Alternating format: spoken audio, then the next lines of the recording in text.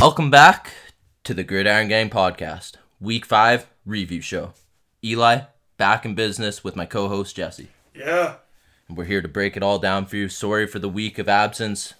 I was on my deathbed. I fought my way back, battled hard, stayed focused, stayed diligent, took my notes, paid attention, and we're back here to break down the Monday nighter first of all. Green Bay, Las Vegas, 17-13 final for the Raiders. To probably a couple people's surprise, I would have to imagine. But to no one's surprise, this was a dog shit football game between two teams very much struggling to find identity in this football season.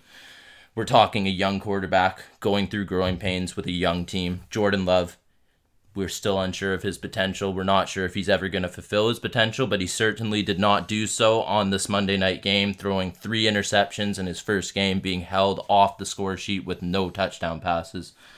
My main takeaway from this was a battle of attrition between two teams, and one team just simply wanted it more on one side of the ball, and that was the Raiders defensively stepping up multiple times throughout the game, and they were led once again by that guy, Max Crosby, number 98, Jesse. Yeah, he was an absolute game wrecker all game long. I think he is the sole reason that the Raiders actually won the football game. Just want to list this off really quickly. Most games with 4+ QB pressures in the last 3 seasons, led by Max Crosby, 23. Second, Nick Bosa, 18. And then also tied for second, Micah Parsons with 18. So that just shows you how dominant Max Crosby has been over the last few seasons. And it's kind of weird, Eli, that he's never really mentioned in the same category as those guys, even though season after season he just displays his dominance, whether it's tackling people for loss, just causing havocs, pressures, sacks, etc. He's such a difference maker. And like I said, he was all over the place. And the Packers don't really have a Max Crosby of their own. I mean, Rashawn Gary's still coming off that ACL, and I think that was ultimately what led to Vegas winning the game, a close defensive battle. Yeah, they certainly don't have a Max Crosby, but what they do have is a leader, a supposed leader, Jaire Alexander, openly calling out his offense after the game, which is never a good look, and that's usually a sign of distress in the locker room, of distress of where their season's headed. You can't make comments like that about a young offense, the offense that's struggling and battling out there, even though it wasn't their best game. You can't say that you can't even expect to not allow a touchdown. That's a bad look, Jesse. I'm not a big fan of someone who has so much experience coming out bashing his team like that. I'm not a fan of that. Especially like you said, a leader of their football team. He's arguably the best player on their football team, and that's just not good. It's the youngest team in the league, and it's a very, very young offense led by Jordan Love, who's doesn't even have 10 starts to his name. So I wonder what that does for the confidence of the offense. They're also without their most dynamic player, Aaron Jones, so it's just a tough situation for them. They got the bye coming up, and hopefully Aaron Jones can get back out there. Christian Watson was looking a little bit more explosive than he was in his first game back, so want to continue to see them get the ball to him. Jimmy G, though, again, he's threw his 7th interception. He's now leads the league with 7 interceptions, and he's only played in 4 games. He missed the game last week. Aiden O'Connell made his first start, and that's got to be a little bit troubling for Josh McDaniels and company. That's not what they brought him over for, to lead the league in interceptions. Even though I know they won the game, still a little bit worrisome in my opinion, Eli. Yeah, I agree with that, and also worrisome was the fact that Davante Adams just was invisible in this football game for large parts, and this was a big revenge game for Davante Adams against the Packers. You would think there'd be a sense of emphasis to get him more involved in the offense, especially with their run game largely struggling yet again with Josh Jacobs. 20 carries, 69 yards. That's barely averaging over 3 yards a carry. I mean, he's really struggling to get going behind that offensive line, and you could tell Adams at times was very disengaged in the offense. I saw him a number of times when it was clearly not his play, and he's barely even running his route, and he has full, he fully knows he's out of the play basically on the play call. So I found that a little bit shocking. I saw that probably 2 to 3 times in that game. No, for sure. And it just, for me, I continue to question why they kind of let go of Derek Carr and brought in Jimmy G, just because, not saying Derek Carr is a world beater. I know you're not the biggest fan of him right now, but what Jimmy G doesn't do is throw the ball outside of the numbers. He throws the ball over the middle, and Devontae Adams is a primarily an outside X receiver. And him and Aaron Rodgers and him and Derek Carr had a lot of success throwing outside the numbers, and Jimmy G just doesn't do that. You can see there's some plays where he's open and he's not getting the ball, and Jimmy G just seems to love throwing like those little quick hitters to Jacoby Myers. They try to get their tight ends a little bit more involved, but I did see that they did double Devontae Adams quite a bit. I'm sure Matt LaFleur was like, I know how good this guy is. We're not going to let him beat us. It's got to be someone else. Yeah, no, you did see that quite a bit for sure. And to speaking of those outside throws, like you say, he's a target out there. And you saw so many times in years past of Aaron Rodgers just simply giving his guy the chance, like no matter what. But that comes into question Jimmy G's arm strength to even get the ball out to those situations too, because you could see even open throws downfield, Jimmy G hesitates at times because I believe he knows that his arm is lacking in strength compared to a lot of elite throwers in the NFL. I think that's a very good point you make. Yeah, I do wanna shout out to Robert Spillane. I mean, career night for him. He had one pick in his whole life coming into that game. He had 2 massive interceptions in that game. It's got to be the tinted visor. Yeah, I mean, he was repping it. He couldn't see him. He couldn't see a damn thing, and he was reading the eyes all day long, apparently, man. But that first interception was hilarious. It was. Jordan Love just threw it right to him, like he thought he was the check down or something. It was pretty wild. Yeah, it's like he saw the wrong uniform there for a second. But yeah, I do want to shout him out because that's obviously a huge game for him. Whale of a game for him.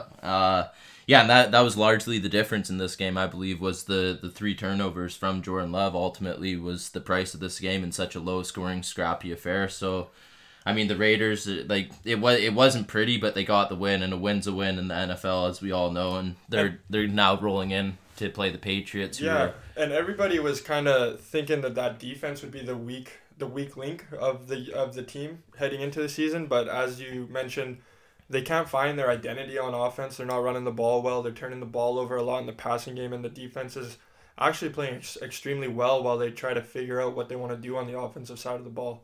Yeah, they're carrying them for large parts. I completely agree with that, and they're going up against a woeful offense next week with a little bit of momentum now, so you got to think they're feeling pretty good about their chances heading in to take on the Patriots next week, and that's going to be a bye week for the Green Bay Packers, who are going to go back to the drawing board and try to figure things out for this offense and for Jordan Love to get comfortable.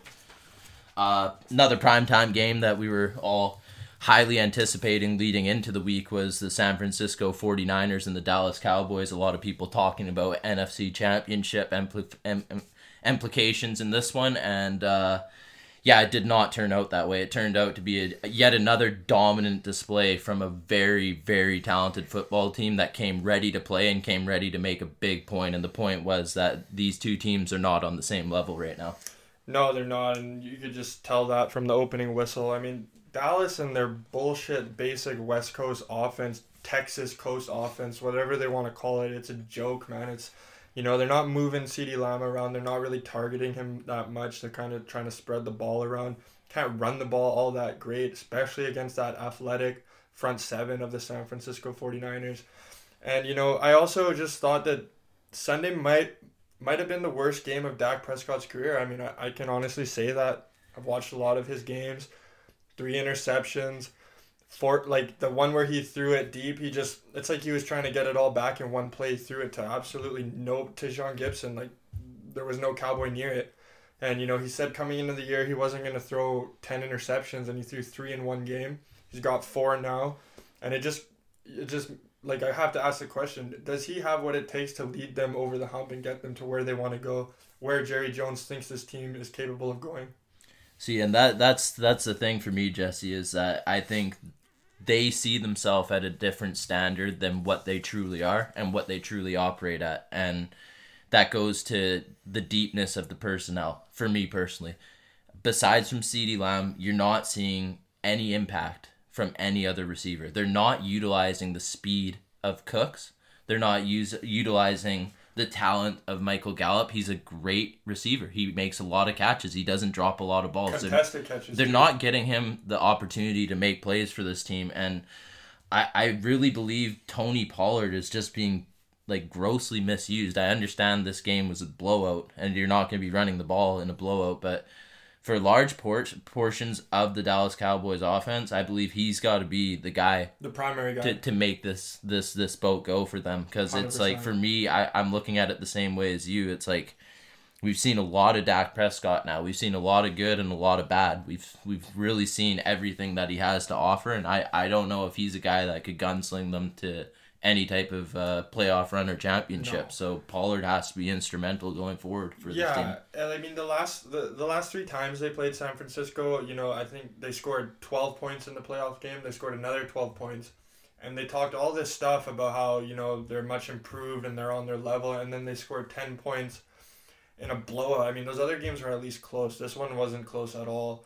And you just look at what San Fran and Kyle Shanahan is cooking up for his offensive players. All the motion, moving people around. Debo's in the backfield. Christian McCaffrey's in the slot. Ayuk's out wide. Ayuk's in the slot. They're getting Kittle going with trick plays. And then you watch what Mike McCarthy's offense looks like on Dallas, and it's just so stagnant. It's slants. It's checkdowns. Too predictable. Yeah, there's no creativity. There's no juice. And it's like, that's what you guys got rid of Kellen Moore for? Like, for this basic crap? Like, I don't know, man. I don't really get it. I don't really get what they're going. And also, you look at the teams that they've beat this year. The New York Giants, the New York Jets, and the New England Patriots. And losing to the Cardinals. And they lost to the Cardinals, and now they got absolutely steamrolled by the 49ers. I think this team's a little overhyped, Eli, in my opinion. Yeah, it's hard to disagree at this point with any of those assessments. It's frustrating, even as like a general fan of the game, to watch a team play with no enthusiasm whatsoever offensively, and like you say, no creativity. I'm a fan of art. And when you watch the San Francisco 49ers, that's artwork in motion. That's the personification of art in sport. And you watch the Miami Dolphins, and you watch the Kansas City Chiefs and the Los Angeles Rams. You watch exactly the Detroit Lions this year. The way that they're utilizing motion now, if you're not keeping up with that in the NFL, you're going to get left behind. And that's very evident from the season so far, from what I've seen from the best offenses this year. And speaking of the best offenses, I'm just going to come out and say it. Brock Purdy is the guy, period. I don't care what anyone says. I know how brilliant Kyle Shanahan is. He's a mastermind. Brock Purdy executes like a star quarterback. Perfectly. He just executes everything that's asked of him, and he's playing like a damn superstar this year, and he should be, rightfully so, in the MVP discussion, along with his running back, Christian McCaffrey. They're both playing phenomenal football this year. Christian McCaffrey needs more respect in that MVP race. It's just... It's almost sickening to me, and I love quarterbacks. I played quarterback. Like, I love quarterbacks. I idolized Peyton Manning growing up, but it's almost sickening how it's basically just a QB award, because CMC is just doing some really special stuff this year. But I totally agree with you. Brock Purdy, he's looking like the guy.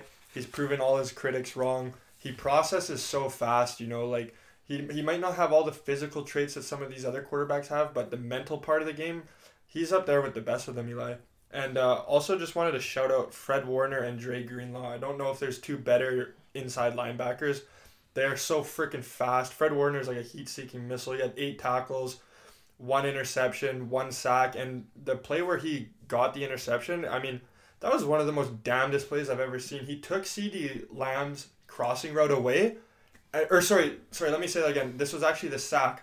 He took CeeDee Lamb's crossing route away, and then saw that Dak was like moving out of the pocket and just sprinted at him for the sack. I mean, I don't know if any other player besides maybe Micah Parsons can do that in the NFL. Yeah, no, they're playing at an incredibly high level defensively as well, and that's what's allowing this offense to be so free-flowing as well, I believe, is this.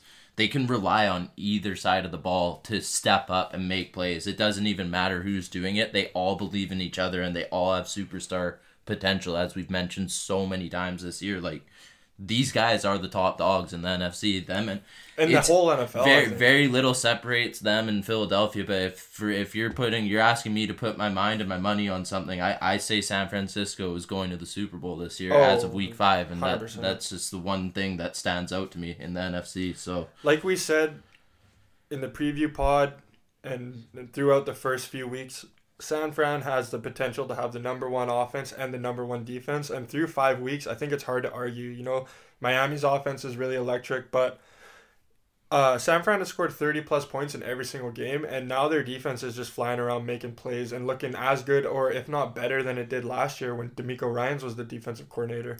Nick Bosa hasn't left off, hasn't lost a step, and their signing of Javon Hargrave at defensive tackle is really paying off. He came over from the Philadelphia Eagles, and he's top three in every single interior defensive lineman statistic. He's always in the backfield getting pressures, and yeah, it's just a really fun team to watch. It is. I love watching them. I've really enjoyed every single one of their games I've seen so far this year. And next up, they're at Cleveland next week, and there's a lot of controversy, if you will, surrounding Deshaun Watson's availability. I've read multiple conflicting reports from the media about how healthy he really is going into next week. But yeah, we'll see. I mean, if he's sitting out, then they're going to be feasting again with or without him playing, I believe. I think they're going to be rolling in there feeling the whole confidence of the world behind them, and the Cowboys are in prime time again Monday night in LA against the Chargers, and I think that's a huge game for Dallas to try to get back on track this season, because things could go wrong real quick. Especially since,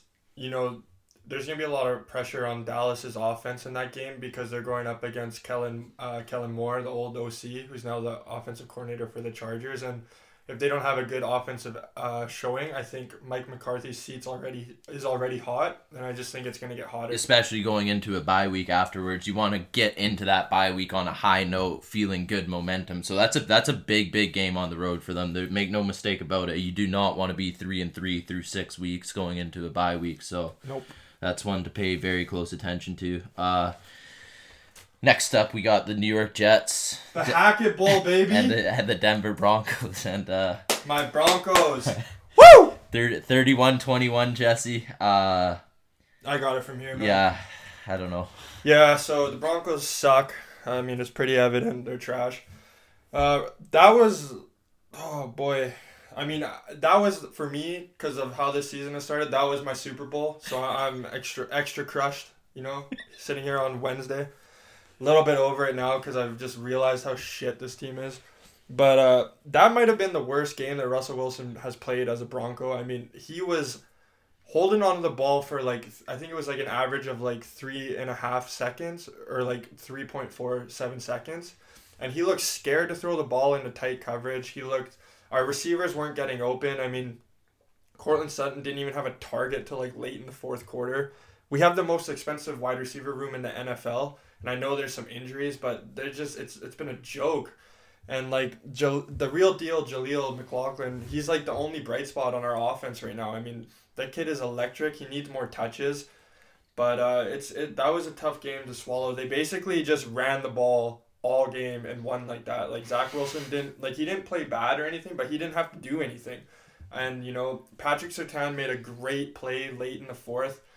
Blanket coverage on Garrett Wilson, best cornerback in my opinion, and one of the best receivers. And he, they threw a little back shoulder fade, not a great throw, but Pat Surtain with an incredible athletic interception to give the ball back to Denver with down 24-21 at the time, with a chance to go down and either score or kick a game time field goal. They had a timeout in the back pocket, and there was around a minute left, and they got up to the 40. And there's still 41 seconds with a timeout. And, Russell Wilson just trying to be Carson Wentz hero ball out there. Just rolls out. No fucking pocket awareness. No sense of urgency or nothing. Quincy Williams made a great play knocking the ball out. But you just throw the ball out in that situation. And, Bryce Huff... I don't know who it was. One of the defensive backs picked it up and returned it for a touchdown, and you could just see Bryce Hall. There you go. Yeah. And you could just see Sean Payton just chewing Russell out on the sideline after that. He said, "You got your back hot. You got your back hot." Meaning, Samaje Perine was going out to the flat, and the guy who blitzed, that was supposed to be his man, and instead of looking at him, he rolls out left the totally opposite way. It's you're in year 12, buddy. What the fuck are we doing?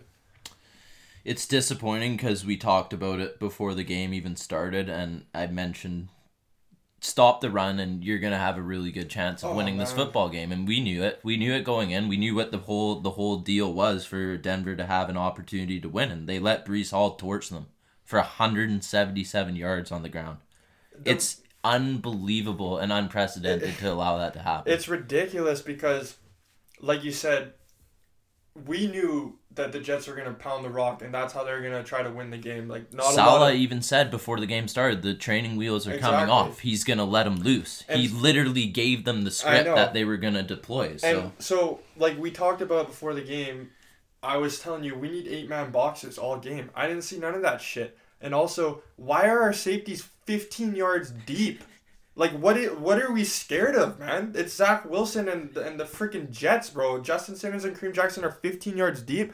You hear Ty Conklin, the tight end for the Jets, and some of their linemen said once they saw that look, they knew that they were getting 6 yards minimum per run. And it's like I love football. I played quarterback growing up, and I never played defense. I feel like I could go out there and coach this defense better than Vance Joseph is right now. I mean, it's mind-boggling how pathetic this defense is. Aside from Pat Surtain and Nick Benito, quick shout out to Nick Benito. He's tied for 6th in sacks, and he's tied for 1st in tackles for loss. He's got 5.5 sacks and 8 tackles for losses. He's playing really well, but I don't know, man. This is not where I thought the Broncos would be, especially with how underperforming their defense has been. I don't want to take anything away from the Jets. They have an elite defense. Their defense stifled the Broncos all game long. They started the third quarter, the Broncos did, with 5 straight 3-and-outs. I don't think that should be a thing when you have a quarterback getting paid $250 million. And another thing that really pissed me off is Sauce Gardner got hurt for a play and they took him out. And what do? We run a freaking reverse. We hand it off to P. Ryan, who then pitches it to Mims for a reverse, and it gets fumbled, and the Jets recover it. And it's like there's a practice squad corner in the game. Why are we not throwing the ball, Sean Payton? What are we doing? Even Matt Ryan's calling him out. Like I don't know, man. no, it's frustrating. Like it's never easy to win games in the NFL. We all know that. No matter how we look at these teams, some teams they show up to play and some teams don't show up to play, but it's not okay to lose games in the manner that the Broncos are losing them. That's what's frustrating for every Broncos fan out there right now. It's not that they're losing, it's the way that Yeah. they're losing. And that they're not providing any sense of urgency on either side of the ball, really. And it's just so frustrating when you have caliber of players that they have, and you have a legendary quarterback like Russell Wilson, who we've seen lead drives like this late in games he before. did it last week. That's what I mean. We've seen it. We just saw it last week, and we saw it so many timeless times in Seattle. So it's frustrating, man. And that's a huge personal game against the Jets after man. everything Sean Payton Yeah. said to begin the year. So it's almost an embarrassment for him personally. Well, especially. no, it is an embarrassment to him, and it's an embarrassment to Broncos fans because none of us said any of that shit, and like now the Broncos fans have to hear it, and it's like,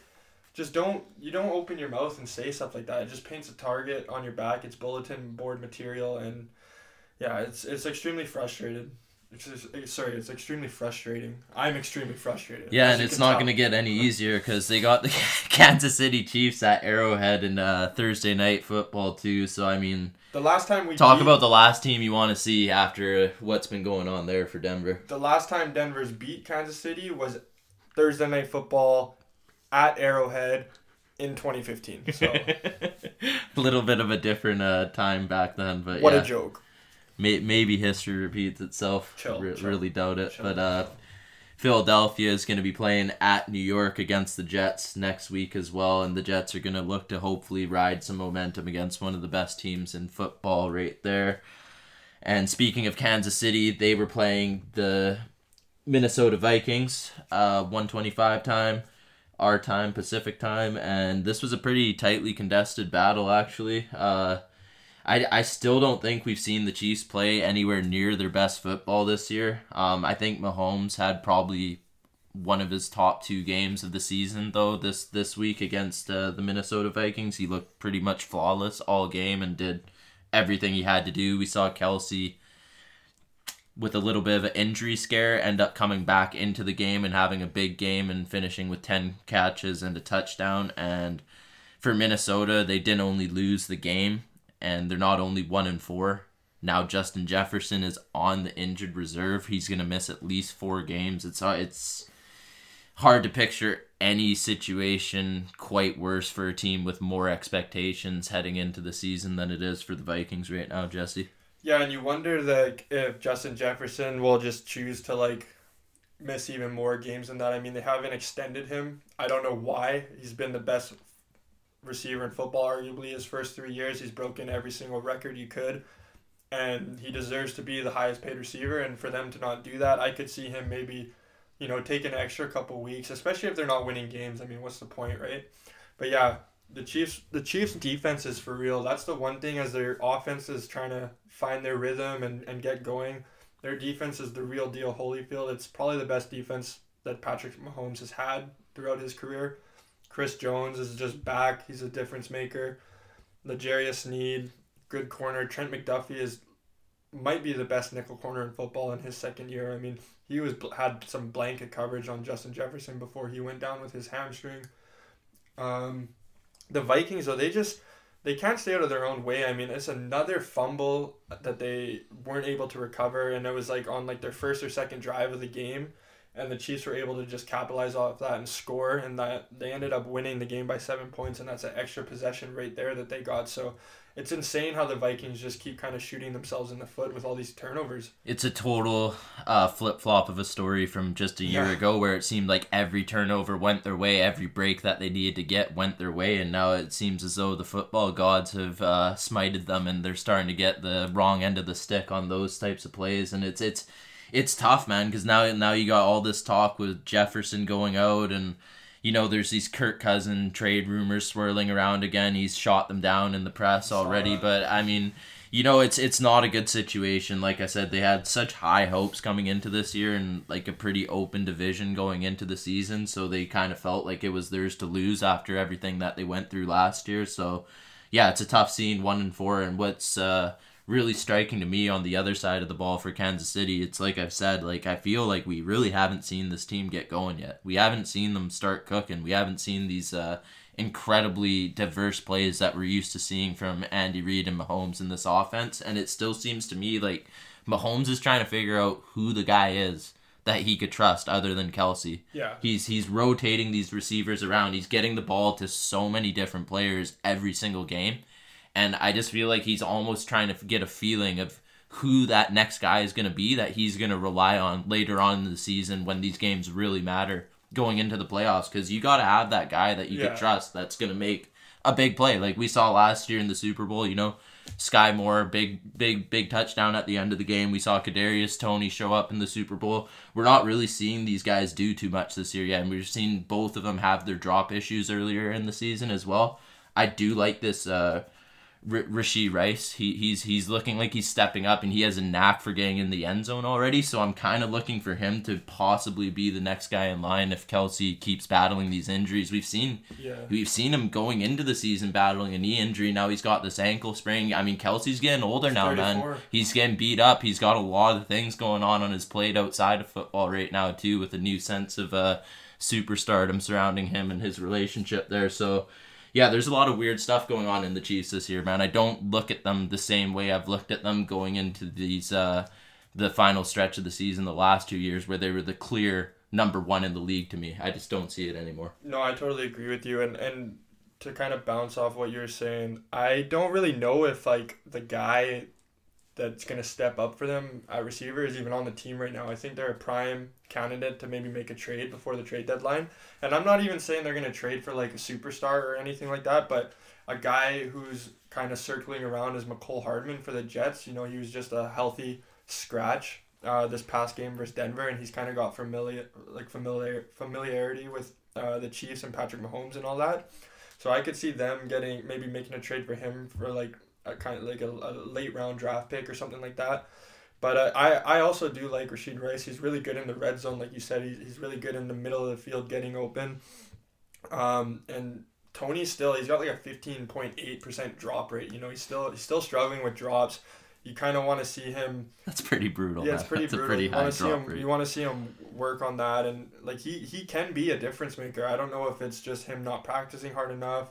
Maybe a little bit in his own head since week one when he had those 4 or 5 drops. But yeah, definitely not looking as good or crisp as they normally do on offense. The scary thing is that they're still 4-1. But I agree with you. They're not the cream of the crop in the AFC. I mean, I don't know if there is a team that's the cream of the crop. There's like a few teams that are kind of all in the same same area as terms of talent and being dominant, but not like years past at all, Eli. No, don't get me wrong. They're in the upper echelon. They belong with the elite, but they're not the dominant force. Like, they don't strike the same fear that they've struck in the last few years into opponents. You could kind of see people are willing to go at this team now with a different 100%. sense of optimism going in these games. Although they do have a pretty winnable game coming up Thursday night against the Broncos. And so 2 of their next 3 games are versus the Broncos. So. Yeah. So things could be worse. Patrick Mahomes has never played the last ranked scoring defense in his whole career, and that's Broncos. So, yeah, it's kind of sad that game's on primetime, but what can you do? You never know. And it's the Minnesota Vikings against the newly rejuvenated Chicago Bears, with Justin Fields kind of silencing some critics in the last couple weeks there. So that's a pretty big game. I mean, they're both those teams are in desperation mode. Like, if they lose, their seasons are completely finished 100% at that point. So that's a big win for either team going into that game. Up next we got the Philadelphia Eagles, the LA Rams, 23-14 victory for the Eagles. They remain undefeated with the San Francisco 49ers, the only 2 teams left undefeated in the league this year. And I think we saw probably the best performance of the season from Jalen Hurts. He played really well the previous week as well, but I think we saw him raise his game to a very high level in this one, and he played phenomenal, and he went back to an old favorite, and that's Dallas Goedert finally showing up in this offense after very largely doing nothing for the first 4 weeks. Like, and that's nothing against him. It's just he wasn't part of the script. We saw Swift have a couple huge games. We saw A.J. Brown have a couple huge games. And now we saw A.J. Brown had another big game again, don't get me wrong. But Dallas Goedert got involved in a big way. He got his first touchdown and matched his yardage total and surpassed it from the first 4 games combined. So that's a big game for them, and a big win against a very feisty Rams team who got Cooper Kupp back and looked flawless as he typically does. Yeah, you could tell, like, in the Eagles' game plan right off the get that they wanted to get Dallas Goedert going. He had like 3 or 4 catches and the touchdown on that opening drive. I mean, it was a point of emphasis right from the opening whistle. I also agree with you, man. Jalen Hurts, he's throwing the ball really well these last few weeks. A lot of like good intermediate throws outside the numbers in the middle of the field. You know, I was one to say, like, for as good as he was last year, I was never sold as like he was like a great pocket passer or anything like that, but he's really starting to kind of make me think differently these last few weeks. Their passing offense is a little bit more creative than it was last year, and it's a lot more aggressive than what it was. AJ Brown is like his Twitter name is always open, and he's just proven that. Like, he's a physical specimen. He's good after the catch. He's good at the point of catch. He's good at the point of contact. Like, he's really a nightmare for any defender to match up against. He's just a physical specimen. And, you know, their defensive line, their offensive line, we know how good they are. Jalen Carter with another sack and a half, you know, and as he continues to get going throughout the year, I don't know if they're ever going to start him this year or not, but he is already emerging as like a top 3, top 5 defensive tackles in the league. But I was pretty impressed. Like, Cooper Kupp, just like you said, he didn't miss a step first game back. I think he had like 5 catches on the first drive. Like, the guy's a machine. And Puka Nacua, even with Cooper Kupp, they're still involving him. I mean, that's a pretty good duo. And even though the Rams lost, I think they have a chance to kind of make some noise and maybe get in the playoffs this year. I mean, they're playing really well. They're coached really well. Matthew Stafford is a really good quarterback. Obviously, it's hard to run the ball against the Eagles, but if they can find a little bit more balance, like with the pass game and the run game moving on throughout the year, I think they're going to be a handful for plenty of teams.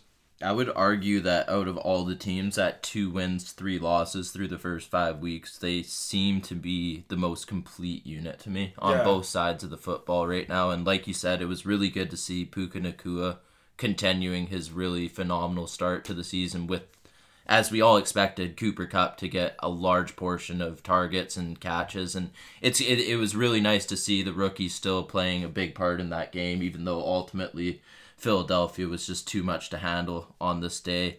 And I'd say going forward, I'm confident that the Rams have an opportunity to make the playoffs still. I think they've had a very difficult schedule to start the year. They played a lot of very strong teams so far, and they've looked really good. And they're playing against the Cardinals, next week, and we'll be definitely expecting to win that game. And Philadelphia turns their attention, as I previously mentioned, to New York, playing against the Jets in New York next week, and they're just going to look to stay undefeated. I mean, I can't remember the last time Jalen Hurts lost a game in the regular season. Yeah. It's been a while now. It's been a really long time since Is he like 22-1 Taylor Heineke was the guy to take him down Monday Night Football. So I mean, it's getting pretty crazy, the type of run that they're on and the type of team that they have right now. They're just looking so strong on both sides of the football, especially like I said, like Hurts just played for me by far his best game of the year. So. Yeah. Get him going, and they're looking even scarier. It's crazy that, like, for as good as they were last year, they were the best team throughout the majority of the year last year, how, like, favorable of an easy schedule they get to start off this year. I mean, it does get harder later on in the year, but they've had a lot of, like, pretty favorable matchups to start the year, and it's just the opposite of how it usually is when you are, like, a number 1 or 2 seed, so they've taken full advantage of that. They're starting to play a little bit better. They were kind of squeaking by some teams early, but they shut the Rams out in the second half last week, and they look like a really dominant team. I mean, beating the Rams by 9 is pretty good. I mean, the Rams are no slouch, Eli. No, they're not. They're not, and they had to earn that win. That was just a well-played game on both sides of the ball. So, yeah, like I said, Philadelphia is a force to be reckoned with, absolutely. For me personally, they're just one notch below the San Francisco 49ers, and that's not taking anything away from how good this team is. I just think there's a little bit of a different level, but we'll see as the season continues to play in out. The regular season in a few weeks too, so yeah, that'll be a great matchup. That could be a matchup that decides home field 100%. Advantage for the playoffs, so that could have huge implications to it for sure. So we'll be keeping a close eye on that in a few weeks' time. Cincinnati, Arizona, Jesse. Things finally got back on track for the Bengals, 34-20 victory, and Joe Burrow finally showing a little bit more health, a little bit more mobility and freedom, and Jamar Chase, I mean, I'm always fucking open. That's what he said. And get him the ball 15 times for 192 yards and 3 touchdowns, and I guess you could say, yeah, he is always open, and he backed up that talk, and he had an absolutely huge game for this team, minus T. Higgins in this one. So, yeah, huge game for him. Yeah, like, that he's playing really good these last, I would say 3 weeks. He's stacked really good games. But I think the main story for this is, like you said, Joe Burrow, the healthiest he's been all year. He looked comfortable in the pocket. He was taking shots. He was getting the ball out quick. When he wasn't getting the ball out quick, It looked like Cincinnati actually had a plan for the blitz this week. Last week against they played the Titans last week. Yeah, they had no plan for the blitz. They knew that Joe Burrow was immobile. They were bringing extra guys, and he couldn't get anything going. They had an answer this week. He was given time in the pocket to make his reads and get the ball to Jamar Chase. I thought Cincinnati did a really good job switching up formations finally, getting a little bit creative, and moving Jamar Chase all over the field. Like you said, he had 19 targets. He caught 15 of them. And he wasn't just out wide the whole game. He was in the slot. He was out wide left. He was out right. They were stacking him in a bunch. That's what you got to do when you have a player of that caliber. You got to move him around. You got to keep the defense guessing, keep them on their toes. And what a terrible time for Josh Dobbs to have his first pick of the year. End of the second half. Pick 6, up 4, going into half, down 3 after that. I mean, he's been pretty decent. He's exceeded my expectations throughout the year, but that was a tough time to kind of make your first big mistake of the young season, Eli. Yeah, and that changed the game in a big way, and it is unfortunate because it's easy to root for a guy like Dobbs in the situation he's in on an underdog like Arizona Cardinals this year, because no one expects them to even compete, let alone win any games. And like we said all year, they've performed very admirably so far, and they've been competitive in games, and they were yet again against the Bengals in this one. And like you said, just really unfortunate timing. Bad pick there, and continued it with a couple more turnovers, and largely you didn't need to give Burrow any extra help in this game. He really was on his game, and he played fantastic, so I don't know if that would have made a difference either way. Also, the loss of James Conner early on in this one, that's a big loss, because he was actually having a huge year for them to start this year. He's been instrumental in that offense to start the year, so he's a tough guy to replace in more ways than one. He's a great character on and off the field. We all know what he's battled through to get where he is right now, and we all have so much respect for him on and off the field. So we're hoping to see him healthy again later on this season. But Arizona's going to have to move on without him. And and it's Trey Hendrickson once again for the Bengals. I mean, this guy's up there, man. He's up there, and he should be in a lot of discussions for the elite players on any type of defensive front in the NFL. He just continues to be an absolute wrecker, man. He keeps getting sacks and he keeps making his presence felt. So he's always in the top 5 in pressures. You know, he's a game wrecker, like you said. And was that two and a half sacks this week? Yeah, I thought it was only 2. I mean, like the guy, he just keeps making huge impacts for this team, man. Him and Sam Hubbard on both sides of the ball seem to always cause a lot of problems for. Yeah, Hendrickson, Hubbard, and Logan Wilson, the triangle. They're 3 studs, man. They keep the defense going. They keep the defense flowing, and when they play that well on offense, they can go on a run and make some noise, Eli. Yeah, and this was just a huge game. I mean, you can't play games on paper, and everyone says on paper they're going to win, but you got to go out and perform and win the game, and that was a big win to get their season back on track to 2-3 because they're taking on pretty high-flying Seattle Seahawks next week at home, so that'll be a great game to watch. Yeah. I think that's probably one of the better games on the next week's slate that I'll be keeping a close eye on for sure, with Seattle looking the way that they're looking so far this year too. And Arizona, sorry, I can't really remember who the heck they're playing. That's right. They're against the Rams in LA next week as well. So we'll see what happens there with all these injuries overlooking the Cardinals now in that one. So that'll be a tough one for them for sure. Tennessee Colts, 23-16. For Indianapolis. However, it's not all sunshine and rainbows because their star rookie quarterback, Anthony Richardson, he's going to be missing some time. We don't know how much yet. There's speculation it's anywhere between 4 to 8 weeks with that big shoulder injury that he suffered in this one. But lucky for them, they have a completely competent backup quarterback in Gardner Minshew, and Gardner Minshew's got to be looking at this as a real opportunity to replace himself in a position to perhaps earn a starting job somewhere else across the NFL in the next season. This is a big chance for him. He played so good in this game again. He's done this a couple times already. He hasn't really put a foot wrong when he's came in to back up on injuries this year so far. And it was the big return of JT, but no one gave a shit because it was Zach Moss that absolutely popped off in this one for 165 yards, 2 touchdowns on 23 carries. So I mean, I don't know what to say about that. All I know is Zach Moss seems like he's hungry too. Like, all these guys are hungry when they get these opportunities because they don't know how much they're going to play. Honestly, as they ramp up JT in the next few weeks and they kind of give him, get his snap counts up, this could be one of the best running back duos in the league that nobody really would have thought. I mean, Zach Moss is playing really good football. Everybody knows what a healthy Jonathan Taylor looks like, and the Colts have one of the best and most physical offensive lines in the entire NFL. So I really think that the emergence of Zach Moss and them getting Taylor back is a really good thing for this football team, especially with Anthony Richardson probably out a couple of weeks. They can lean on the 2-headed monster, play action. Gardner Minshew is a smart, savvy quarterback. They have a pretty good defense. I mean, the Colts are a fun, frisky team. I mean, they're exceeding my expectations in a wide-open division. I mean, Franklin is, emerging as one of the best inside linebackers in the entire NFL. I mean, he's going to have 100 tackles before November. I mean, he's just, him and EJ Speed, they fly around and make plays, and that's the kind of things I love to see when I'm watching football, is just playing, fearless, heat-seeking missiles type of players. Like I already mentioned Fred Warner earlier, so it's a really good-looking Colts team. And I also want to just shout out DeAndre Hopkins. He had his best game as a Titan, and I was kind of hard on him on the preview pod. I didn't know how much gas he had left in the tank, but he is totally proving me wrong. I mean, he's got a ton of juice left. He's still physical.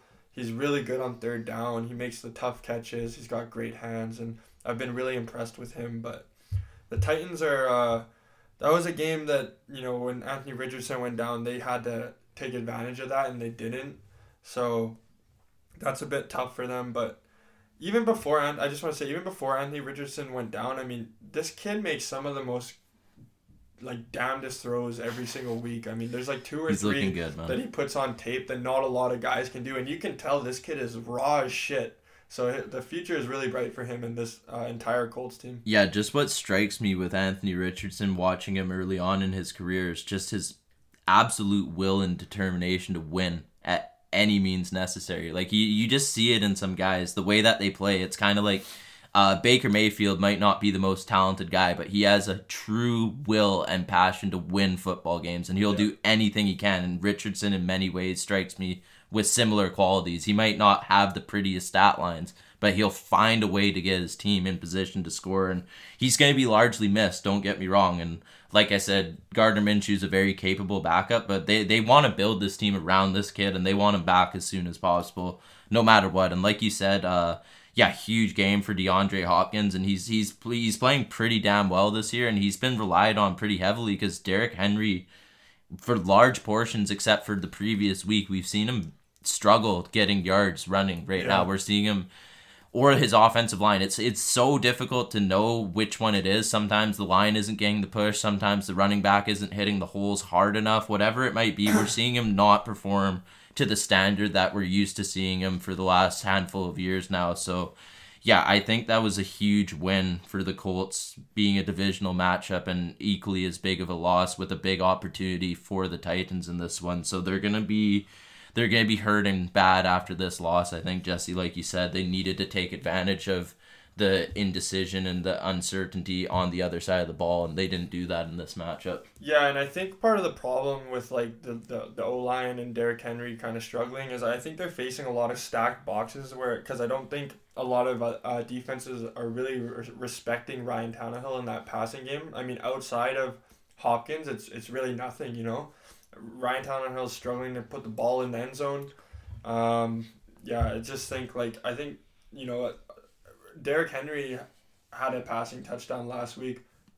Ryan Tannehill had 0 this week, you know, like that's kind of a problem there, but that falls back in, sorry to cut you off, with our whole motion sediment. You don't see that type of motion on the Titans either, and it's a certain amount of predictability, and it's like you say, They have an understanding that Tannehill isn't spreading the ball around this field. They're not seeing that motion. They're not seeing these scripted plays with movement. And it makes it so easy in this NFL nowadays to really key in on that when you have so many freaks on defense, so many physically gifted people who are able to just hit holes hard and play with ferocity on that side of the ball. So yeah, like you say, I mean, like, that's something that every single team should really be doing, and I don't really understand why that wouldn't be a giant point of emphasis on every single offense to utilize this motion and utilize the way that.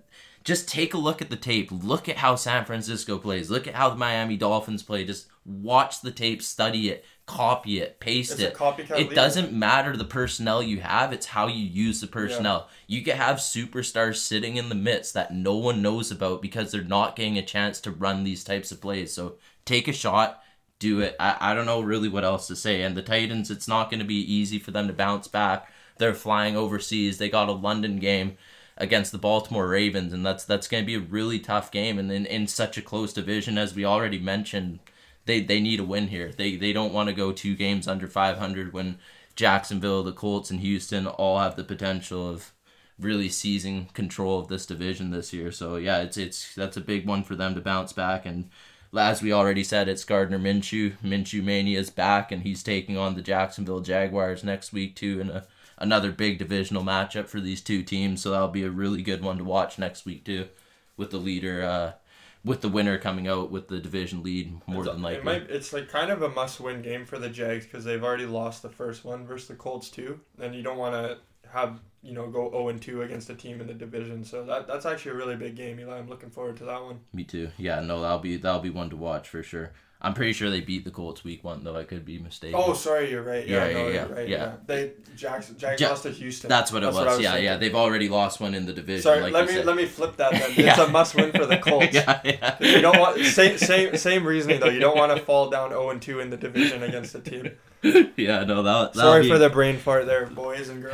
Happens to the best of us, man. But that'll be one to watch. I'll be keeping a close eye on that one personally. Speaking of Houston, it's a really good game. I actually very much enjoyed this game against Atlanta. 21-19 win for the Falcons. Desmond Ridder remains undefeated at home in the NFL. It's pretty remarkable. I mean, I think we just saw the best game of Desmond Ridder's career in this one. He actually, I've talked a lot of shit about this guy, and he actually played a very good football game. His offensive line played great, got him protection. He was not sacked once. He threw for over 300 yards.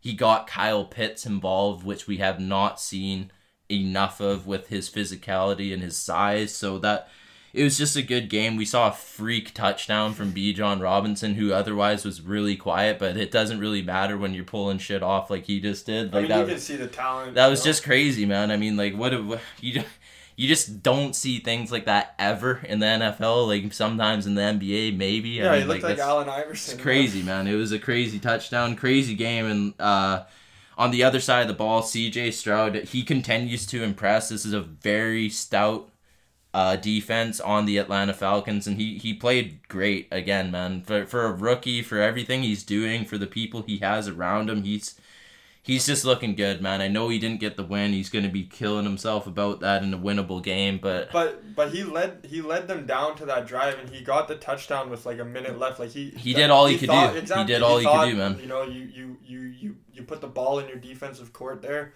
and you know Desmond Ridder also made some plays on that game-winning drive. So this was a really fun game to watch. Two young quarterbacks.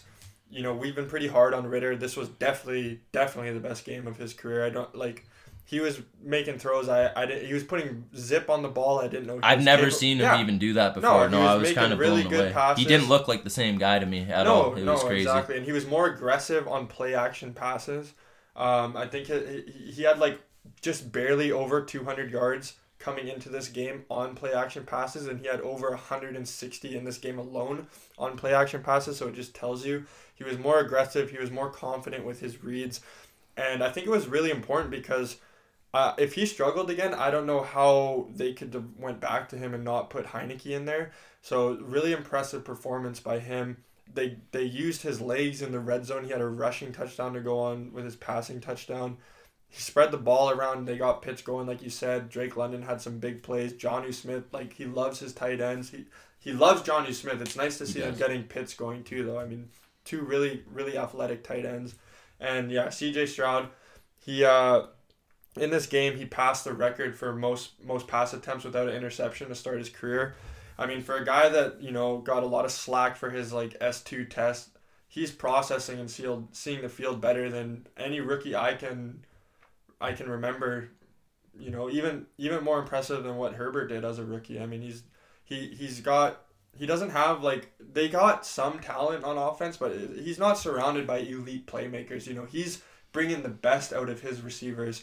And without much of a run game to go on with that, I've just been so impressed with him. Yeah, me too. He just looks like he's built for this. He's built for this league. He's built to be a superstar. I don't think we've even seen the best of him yet, which is really exciting. And yeah, I just want to touch on the fact that sometimes when you're a young athlete in general, no matter what sport it is, when you see another young athlete in the same position as you having a lot of success early on, that sometimes snaps confidence into your head that you didn't know was there for a while or you didn't feel. I think we saw a little bit of that from Desmond Ridder with him looking across and seeing how well C.J. Stroud's already adapting, and he's like, I've competed against this guy. Yeah. I've competed in college against guys just like this guy, and I've done well in college, and sometimes that's all it takes. So yeah, I don't know. I like rooting for young guys, man, and I really hope we see him continue to play well going forward. Always rooting for the young guys. Even though he's in my division, I really want them to fucking lose. Like, I still like seeing a guy play well and earn his job in the NFL. So good on Desmond Ridder. That's a huge win for him, man. Like, that was a ballsy drive to get them down the field to win that game. So and just because we're hard on certain guys, I mean, it's not because we don't like them or we're not rooting for them. We're just saying what we're seeing, right? And just analyzing what we see. That's all we can do. And yeah, like, we're not going to sugarcoat it. If someone's not good, we're going to definitely let them have it. I mean, it doesn't mean they can't be great the next time they go out and play, and we just saw that from Desmond Ridder. So now you want to see him kind of stack this game with another good game and kind of keep the momentum up, right?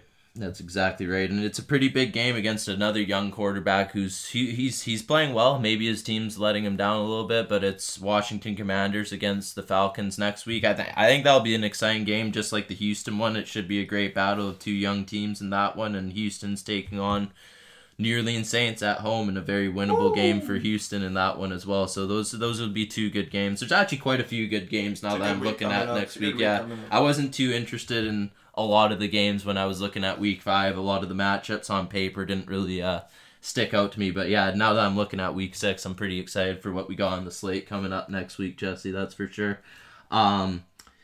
Yeah, so now we're going to turn our attention to the Detroit Lions and the Carolina Panthers. 42-24 win for the Detroit Lions. And yeah, call me crazy, but Jared Goff's playing some elite football, man. He's playing flawless execution football. He was missing Amon-Ra St. Brown. He was missing Jahmyr Gibbs, and he didn't really give a single fuck, man. Nope. He came out balling yet again. He's looking phenomenal for this team, man. He's playing the best football these last 2 seasons of his whole career.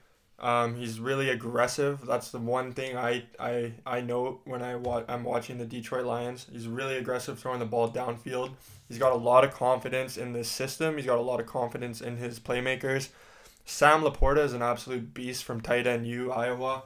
Just another guy coming in from Iowa, just like George Kittle, Noah Fant. Like, they got really good tight ends that are good in the pass game, are good in blocking. They're coaching them up really well down in Iowa. And the Detroit Lions, like, to me, them in Seattle they've surpassed Dallas, in my opinion, as the 3rd team in the NFC. You know, I don't know which one it is, like, kind of week by week, but I've been really impressed with the Detroit Lions. You know, I said on this podcast that I thought maybe the hype and the pressure would be too much for them. I couldn't have been more wrong with that. Dan Campbell has these boys ready to run through a brick wall.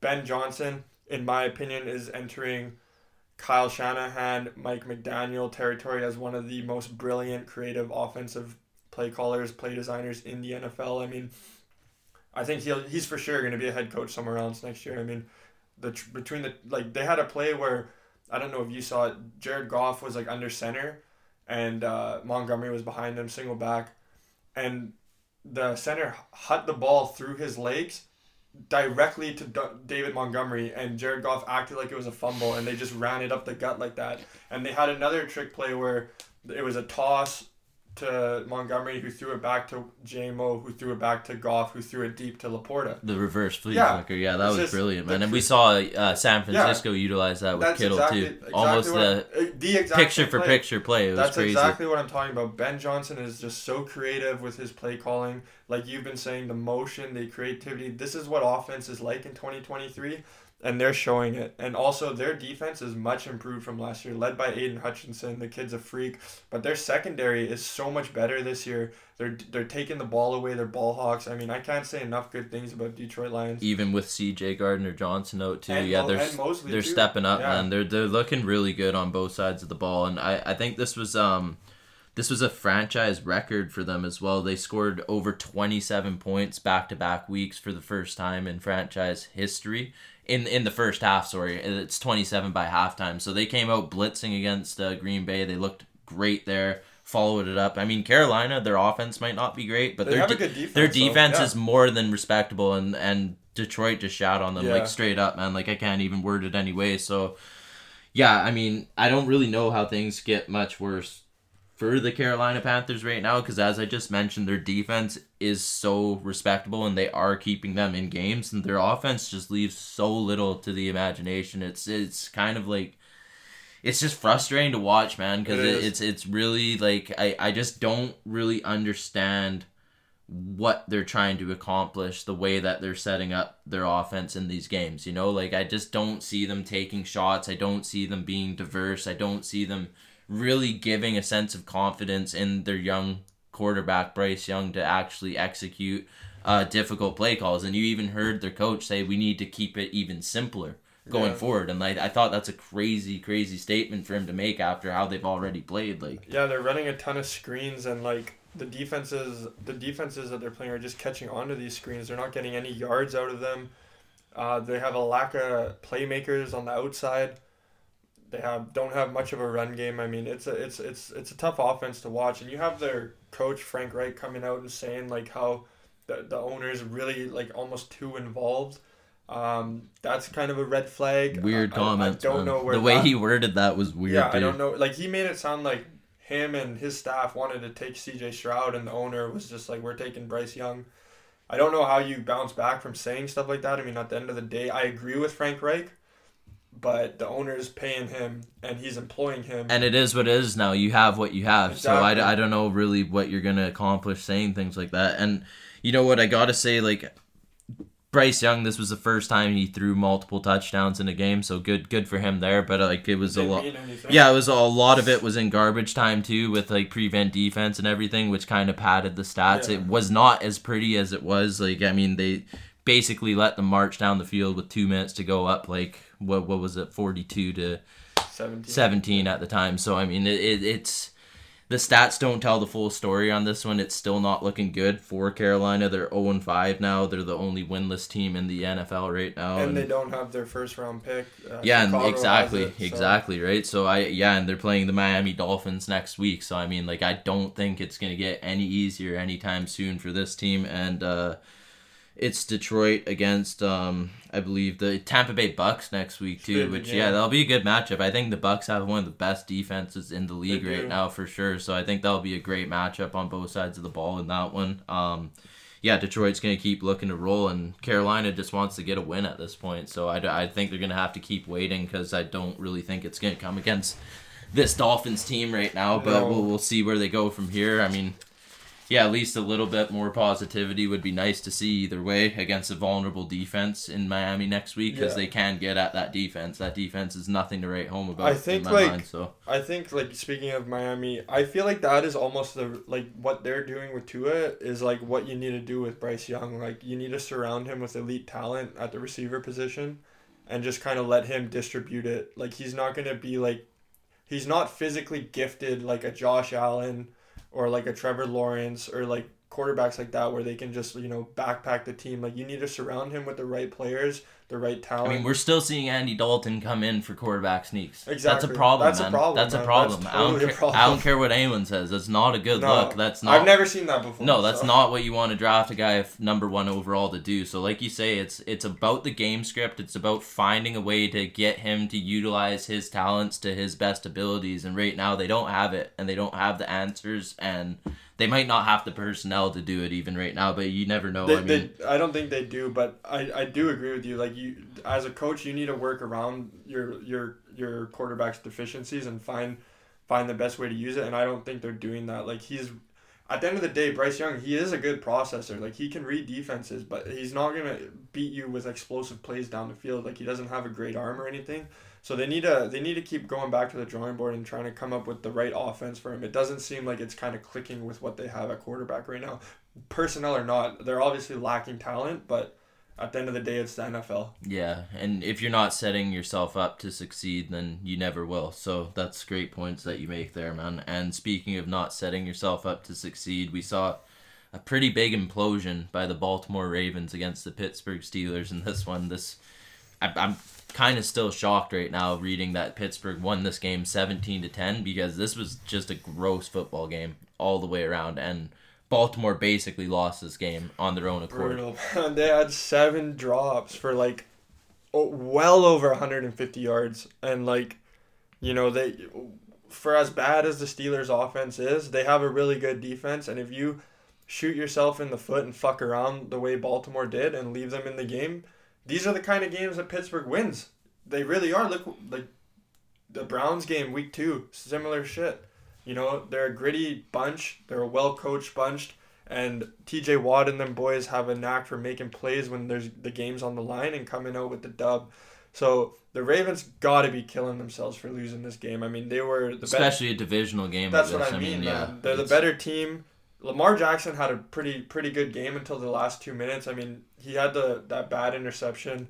I mean, you that's a lot of play calling too. I just don't think that's not the play call for that moment, man. No, you're already up. Yeah. You're in position to at worst kick a field goal, and I don't know. You're throwing a fade to Odell Beckham. And he can't even jump right now. He's clearly very injured. Yeah. His leg and his ankle, whatever it is, he's not looking like he used to look. Exactly. His mobility is not there right now. That's not the player you want to throw that ball to. I totally agree. Maybe if you're bodying up Mark Andrews out there on a smaller guy, then you take a shot like that. Otherwise, that was mind-blowing to me, man. Like, and it was a bad throw, too. It was not a good throw, yeah. Back shoulder fade inside. Yeah, don't get me wrong. The execution was off, but the play call was off from the start there, too. And then, yeah, like you said, you saw Pittsburgh just grit out some dirty shit and win this game. Miles Killebrew, big spark for them on that block punt through the end zone, got the safety there.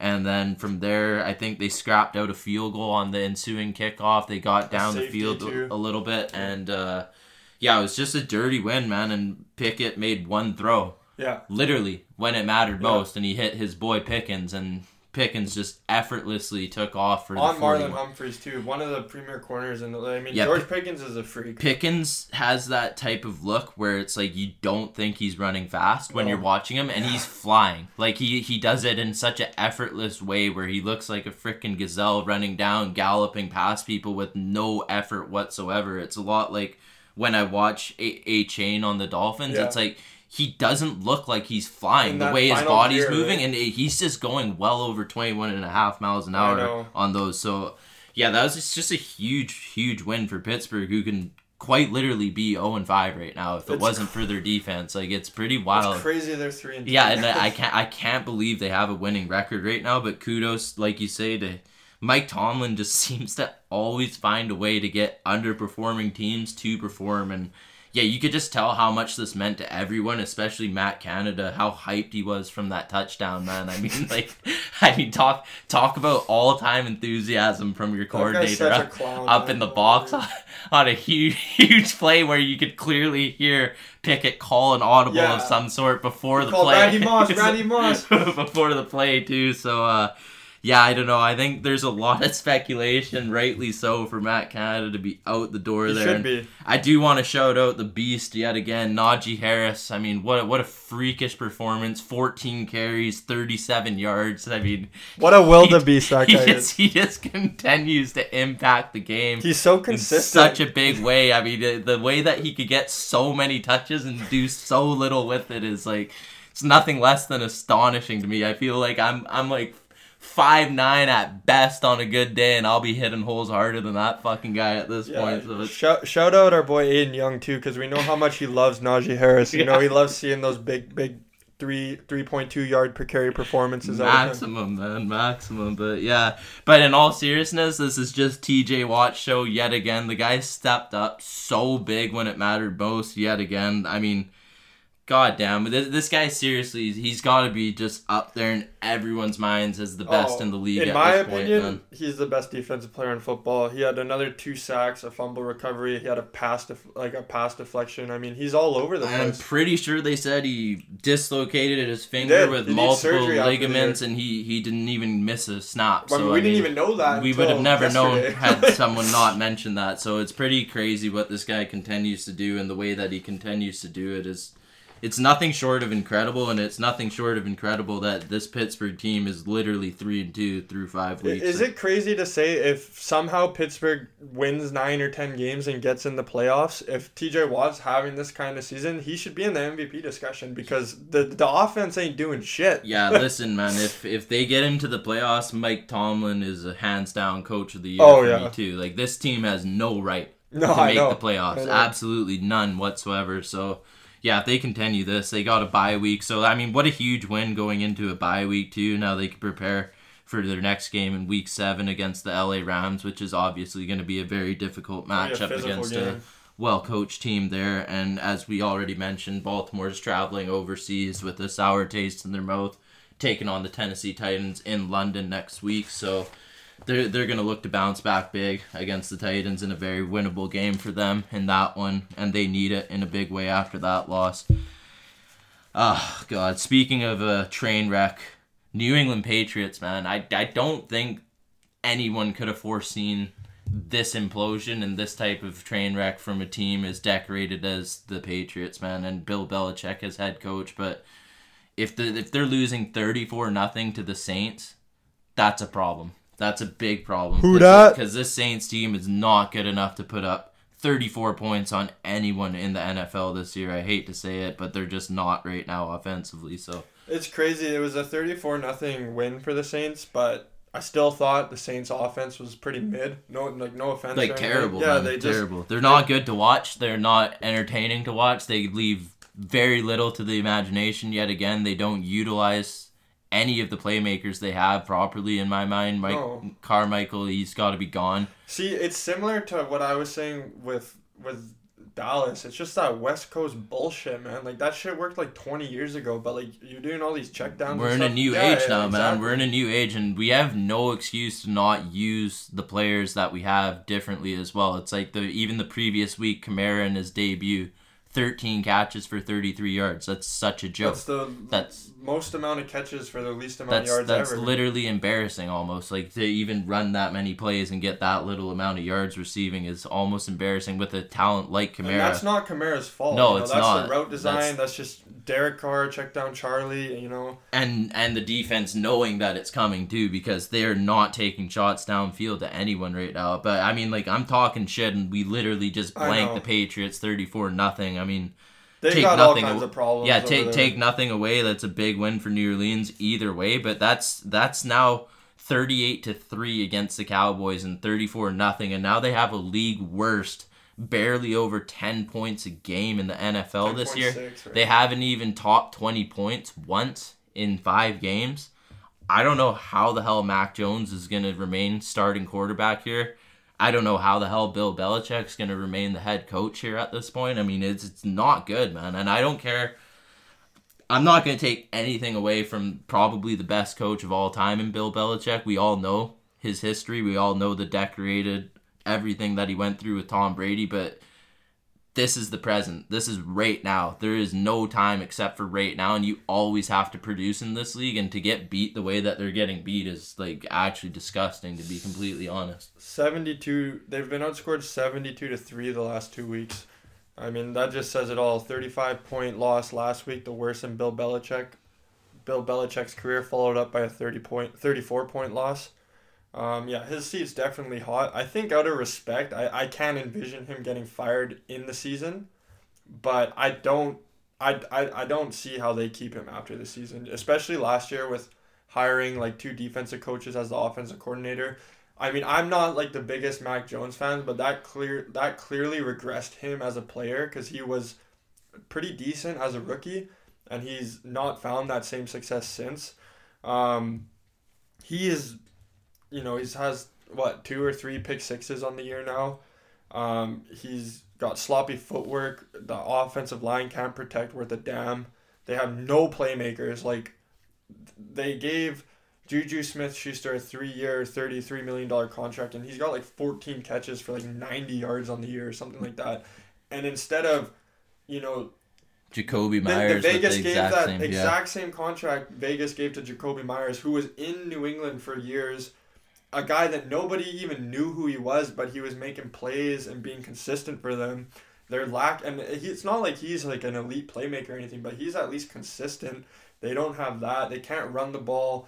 Their fucking defensive secondary is just like, I gotta say, with Judon and Gonzalez going done, out, bro. I think this might be the worst roster in football on both sides of the ball. Sure. And no, I'm talking from a pure talent standpoint right now.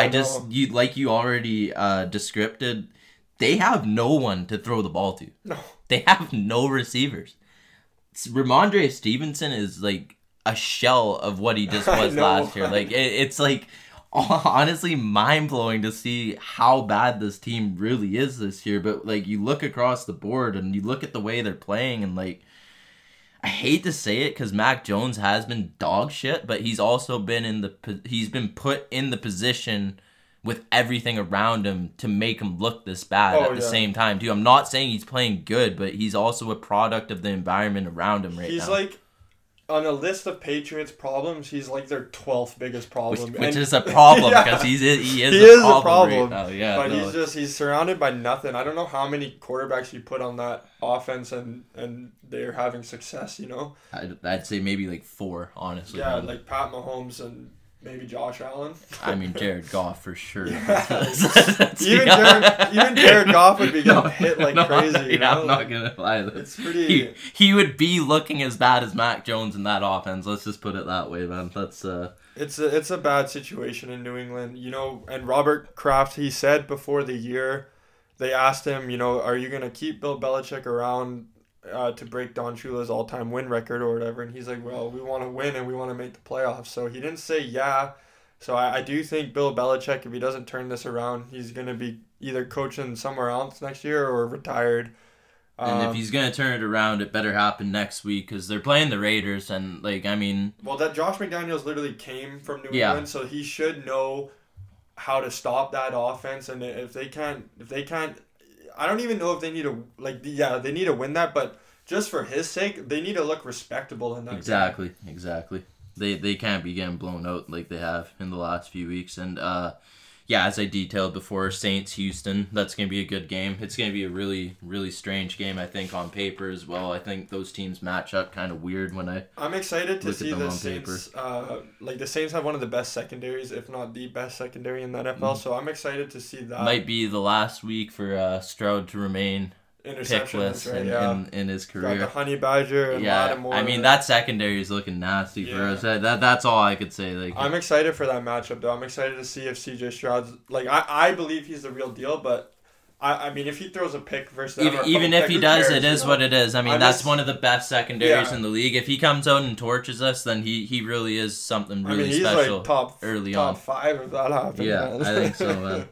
Speaking of top 5, Miami versus the Giants, 31-16 win for the Dolphins. And yet again, I mean, speed kills. Speed's going to keep killing, and that's what it's been doing. Devon Achane, he finally made his first mistake. He looked human for a second there on a fumble early on in the game, and then all he did after was just pop off for a 76-yard touchdown run on his very next touch to redeem himself. So, and he hit almost 22 miles an hour again doing so. Tyreek Hill, freak, 181 touchdown. I mean, and he did hit 22. Yeah, and he did hit 22. And the way he did it was insane because he did that little cheat motion where he lines up inside and he starts running out, and then they snapped the ball and he freaking stopped on a dime and turned around and took a screen and then took the screen 70 yards. I mean, that guy's start and stop acceleration plus top end speed is something I've never seen before. No, this team, I've mentioned it to you multiple times throughout the year. You love these guys. I just love watching the way that they play football on offense. It's just there's a real art form in sport, and they have captured the art form to an incredible degree. Mike McDaniel's one of the funniest, he's awesome. Most relatable coaches in the NFL. It's so easy to root for this guy and for this team, especially with everything that Tua went through last year. I'm really happy to see him not taking hits for the most part this year, protecting his body well. He's had a big turnover problem this year, though, and it hasn't come back to bite them yet so far, but that's something to keep an eye on going forward. Some of his picks are they're bad. They're so bad, man. They're actually the decision making is hard for me to wrap my head around because he looks so good otherwise throughout almost the entirety of every game he's played so far this year, except against the Buffalo Bills, who actually happened to get so much pressure on him. They were the only team so far all year to really, really get pressure in that backfield on Tua, and I think that's something that other teams gotta. The Broncos held him in check too, buddy. Yeah, they sure did. They sure did. I mean, that was something special from Denver that game. That's all I could say. The Dolphins, through 5 games, they have 2,568 total yards of offense, passing the 2,000 St. Louis goal Rams. Accomplished, as Mike McDaniel. Exactly. But I know that's still impressive, though. The way they're doing it, unlike last year, they are the best running team in football this year.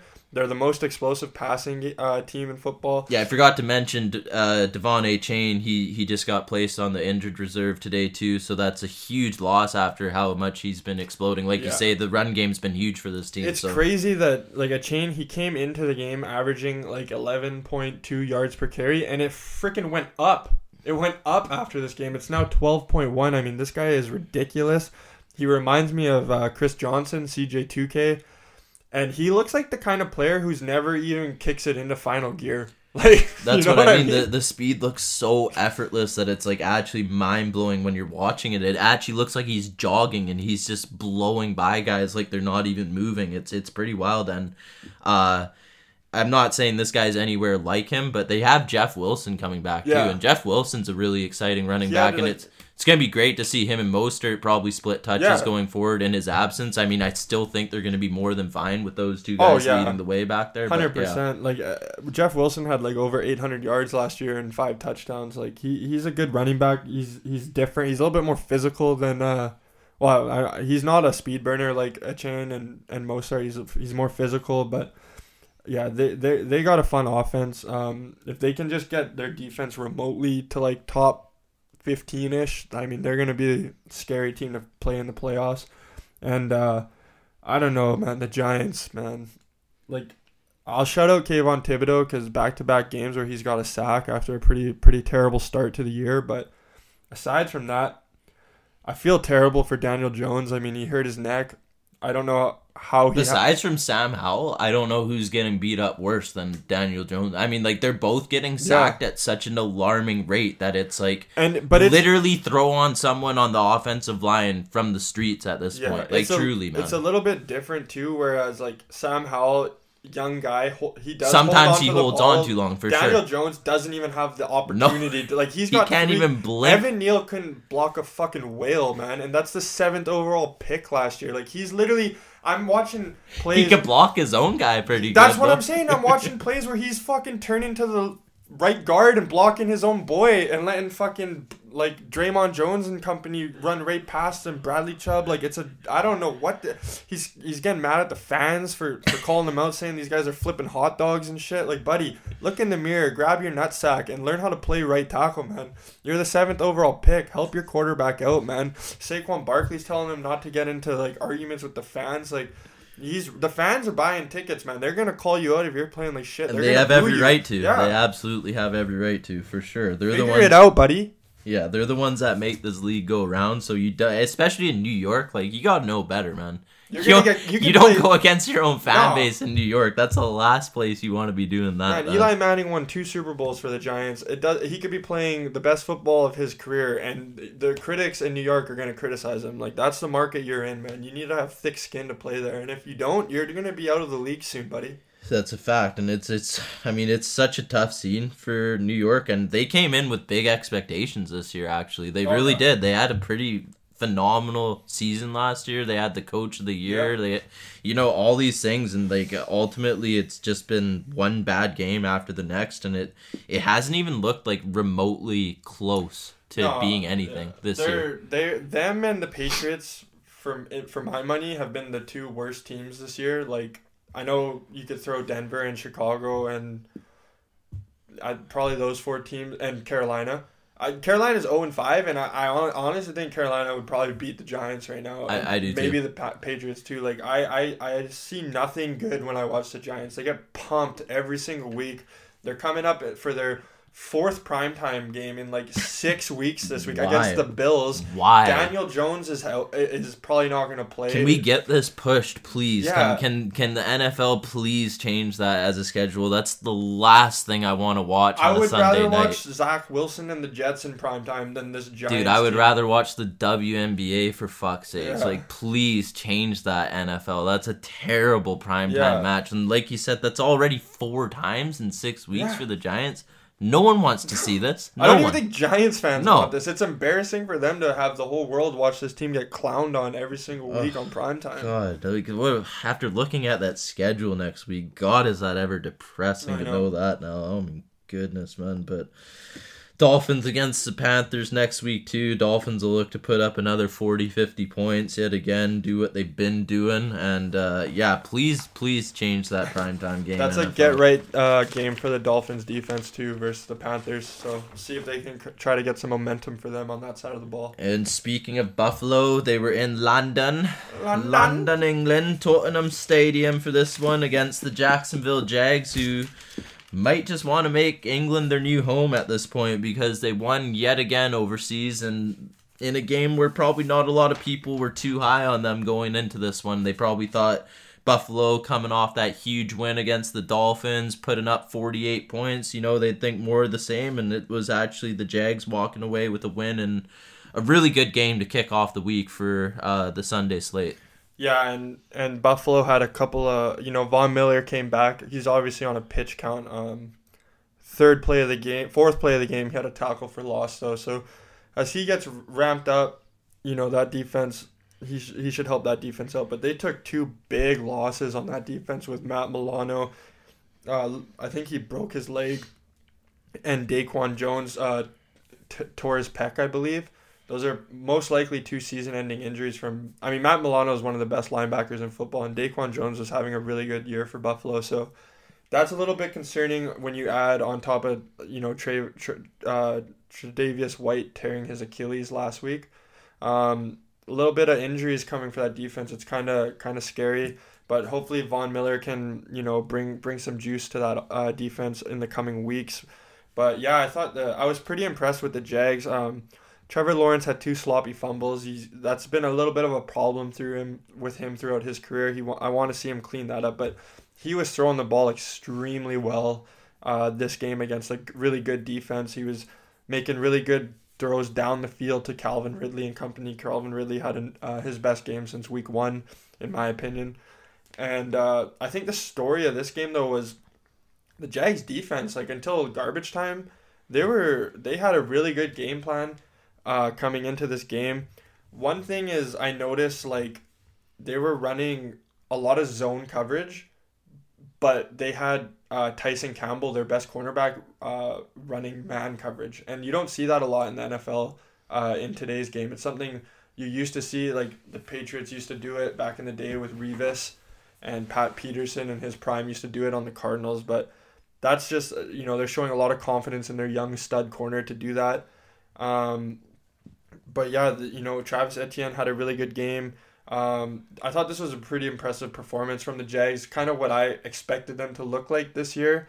Then they haven't really yet, so I'm hoping that they can kind of turn the corner with this and build off this and kind of stack some more games like this, Eli. Yeah, this was a huge win. Make no mistake about it. They needed this win in a big way, and their defense looked spotless for 3.5 quarters. Yeah. And then all hell broke loose. That fourth quarter was just crazy. Last 5 minutes. I thought that game was over multiple times, and then Josh Allen said, "Not so fast. I'm going to will this team back into this." So that was a pretty wild finish to that game. And like you said, they had Buffalo very puzzled for large parts of that game offensively. Yeah. They allowed no run game whatsoever from the Bills, and the Bills' run game has been looking 29 rush yards. And the Bills' run game's been looking great this year so far. So they passed a huge test there. And like I said, if it wasn't for Josh Allen's ultimate will to win and will to bring that game back into a respectable game, that could have been a coasting win for the Jags in this one, which was pretty shocking. And like you said, Etienne,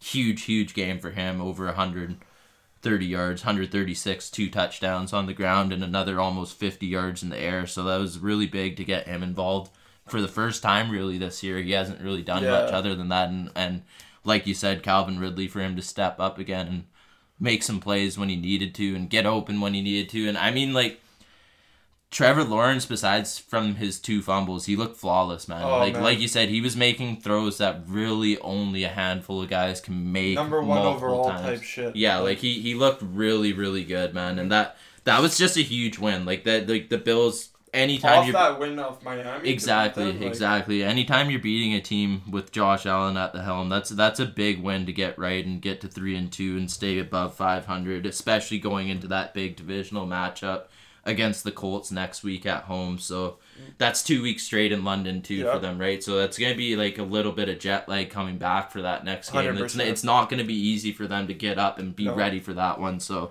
that was a huge win. My favorite point of this game was late in the fourth when it was 3rd and 4, and Trevor Lawrence, he took the snap out of the gun and just took that deep shot to Calvin Ridley down the right sideline. That just shows the faith that Doug Peterson has in his quarterback.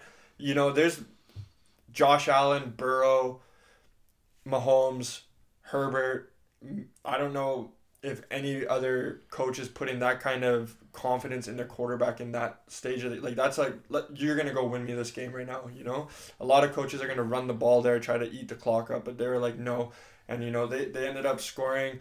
And Josh Allen made some ridiculous plays after that, like you mentioned, to kind of keep them in the game. But I just thought that was a really telling moment and like a pivotal moment for the Jags season, because their offense hasn't clicked like it did this game all year, and just to still have that kind of faith in Trevor Lawrence and Calvin Ridley, who struggled a bit this year. I mean, that's the kind of confidence a coach can put in you that can go a long way in the season.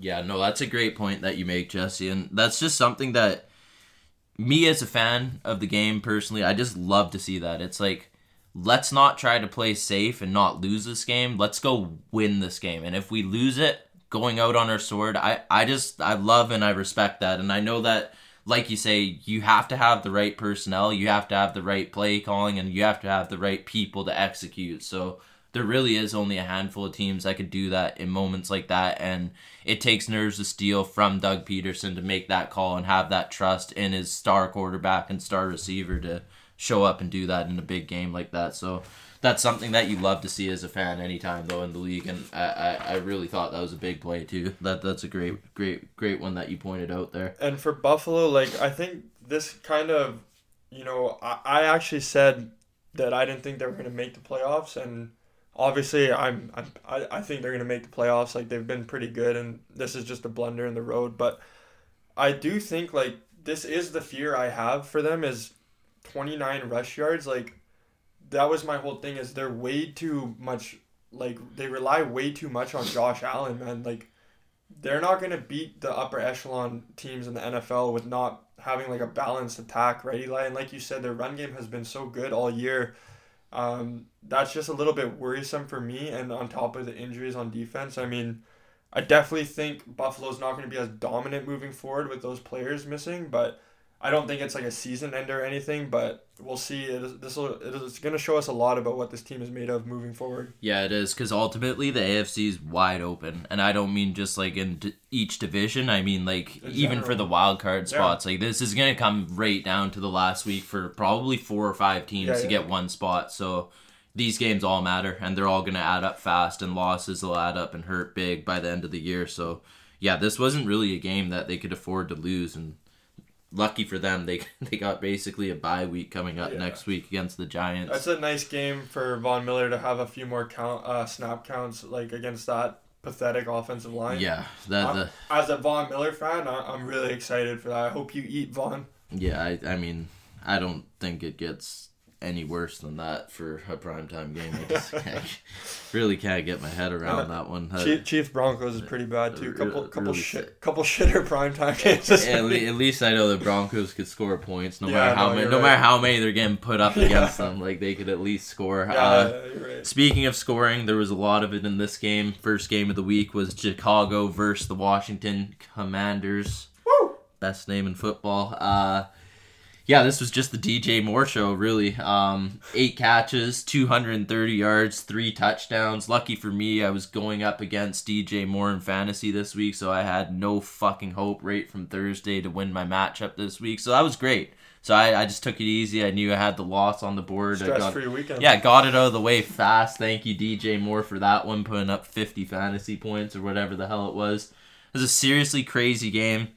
Seriously big game once again from Justin Fields. He didn't really connect on a lot of his passes, but the ones he did, he made the most of. That's 4 touchdowns in a row for 2 games straight for Justin Fields, and he's silencing a lot of critics by doing that. I don't really care what team you're doing it against in the NFL. If you're producing like that, you deserve kudos 100%. So well done, Justin Fields. Big win for the Bears.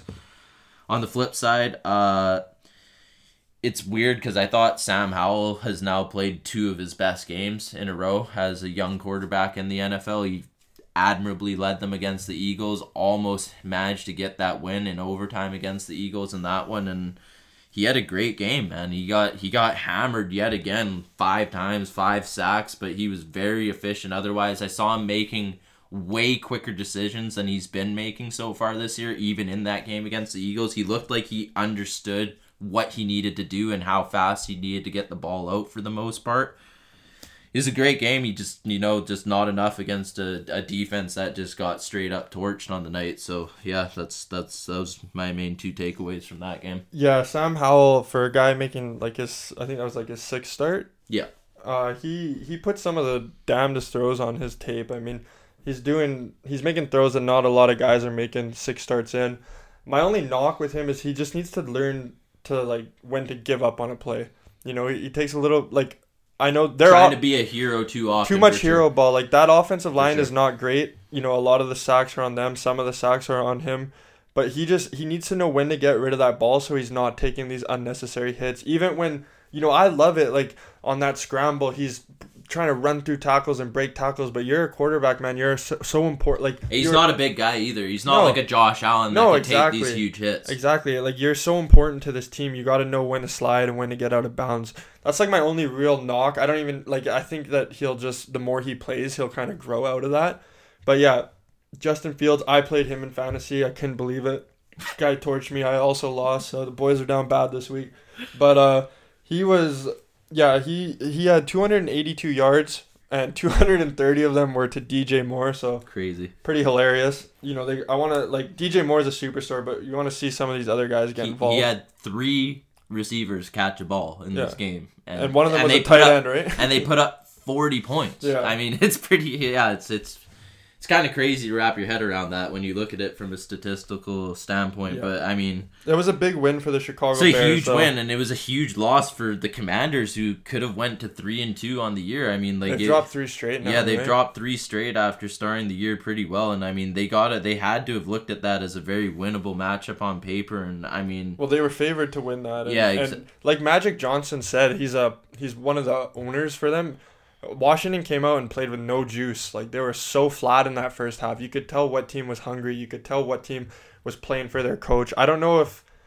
I'm not... Like, I respect Ron Rivera.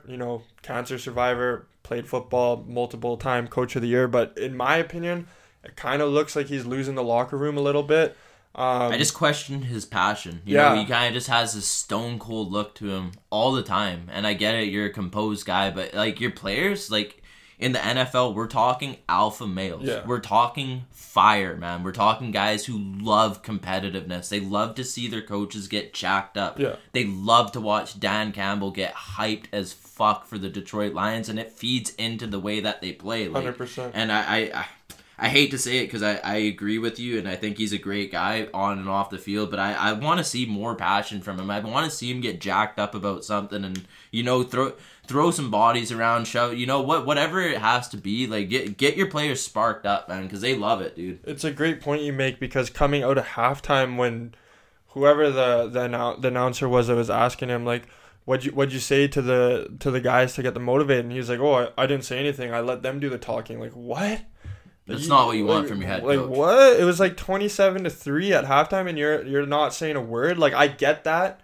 You want them to show some fire, but they're going to react off you, man. Like, you're the coach of the team. You got to instill the will into them and show them, like, hey, we're not out of this. Like, they just did that in the first 30 minutes. We're capable of doing that these last 30 minutes. Like, let's go out there and show the world, prove the world. And I don't see any of that with him. And I'm not a huge fan of that, Like, I know myself personally, I loved when my coach got fired up and got into it and, like, even grilled me when I made a bad play or something, like, that's what brings the best out of some people, man. And I don't see it with him. And especially when you have their offense looking this good. It's the best their offense has looked in years. And Eric Bieniemy. It's probably Cousins, I guess. Exactly. And Eric Bieniemy being the OC and them having a new owner, like, Bieniemy should be the head coach. I think he will be after this year, because you see how well Sam Howell's playing. They're not going to want to let Eric Bieniemy leave, and it's a new owner. The owner didn't hire Rivera or anything like that, so he has no like he's not loyal to him or anything, and it's just something to monitor, man.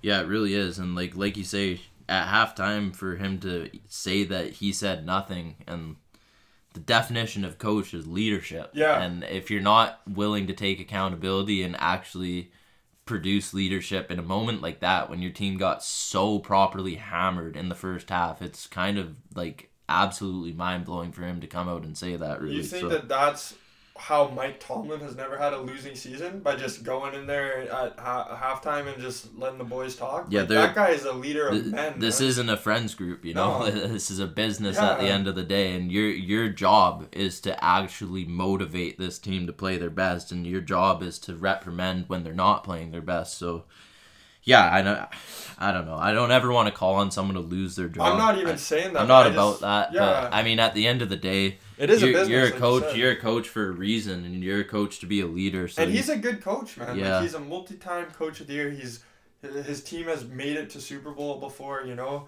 and he's also a player. Like, he was a player on that 1985 Bears defense. Dude, I mean, when they have the camera on him, he doesn't even blink. I know. You know what I mean? It's like it's almost like he's chilling, staring through space at times. He's like he's not soulless or even something. processing what the hell's going on out there. So I do question his passion. Yeah, right? just his passion at this point, really. And yeah, anyways, I guess they'll turn their attention to the Falcons next week, try to bounce back, get back on track, get back to 500. I mean, I think that'll be a good game. Should be a good game either for way, sure. one way or another, for sure. Is So that do you know if that's 10 a.m. game? So is it in Washington? in Atlanta, so it's gonna be difficult. You're I think getting Desmond Ritter, baby. I think The it's real Desmond Ritter. I think it's the Riddler yet again coming through, staying undefeated, but we'll see. And the Chicago Bears, I mean, who the hell are they playing? The Vikings. I mean, that's another. Without Justin Jefferson. Dude, look for Fields to throw another 4 touchdowns, because that Viking secondary is like pretty questionable at best. Bears too, might low key be the second best team in that division. Yeah, they might be looking to make a run for a big second place finish at like a 6-11 record or something. 5-12, Yeah, that might be enough to get it's a real the job possibility. done. So yeah, I guess that'll wrap it up for us. I think we've touched on everything. We want to just hop to the Gridiron Gang Performers of the Week from here, and we have our Offensive Player of the Week. This was a close one, but it did go to the aforementioned DJ Moore for the incredible 8 catches, 230 yards, and 3 touchdowns in this game. Jamar Chase obviously was the second choice with a huge explosion in that one, but that's against a lower competition in the Cardinals. So this one's going to Moore. That was a huge game for them to get off the winless streak right there. So, yep, big one. Big ups to him. Jesse? Defensive player, the Gridiron Gang Defensive Player Performer of the Week, we're going to go with Max Crosby. He had 4 tackles for a loss, a sack, and a handful of pressures. Like we said, he's got the most games with 4+ pressures in the league over the last 3 seasons with 23. Just a true game breaker. And coordinator/coach of the week, we're going to go with Kyle Shanahan, because I think a lot of people thought San Fran was a better team. I just don't know how many people thought they were going to smash the Cowboys 42-10. He had the boys ready to go. He had the play calling ready to go. So just a big shout out to him too. Yeah, I mean, what a beatdown in a game where everyone was so highly anticipated. Rookie of the Week, once again, I don't know how else it could go to anyone but Devon Achane. 11 carries, 151 yards, and a touchdown, almost hitting 22 miles an hour speed yet again. It's going to be really sad to not see him for the next 4 weeks minimum going forward for this Miami team. So I want to give him a big shout out.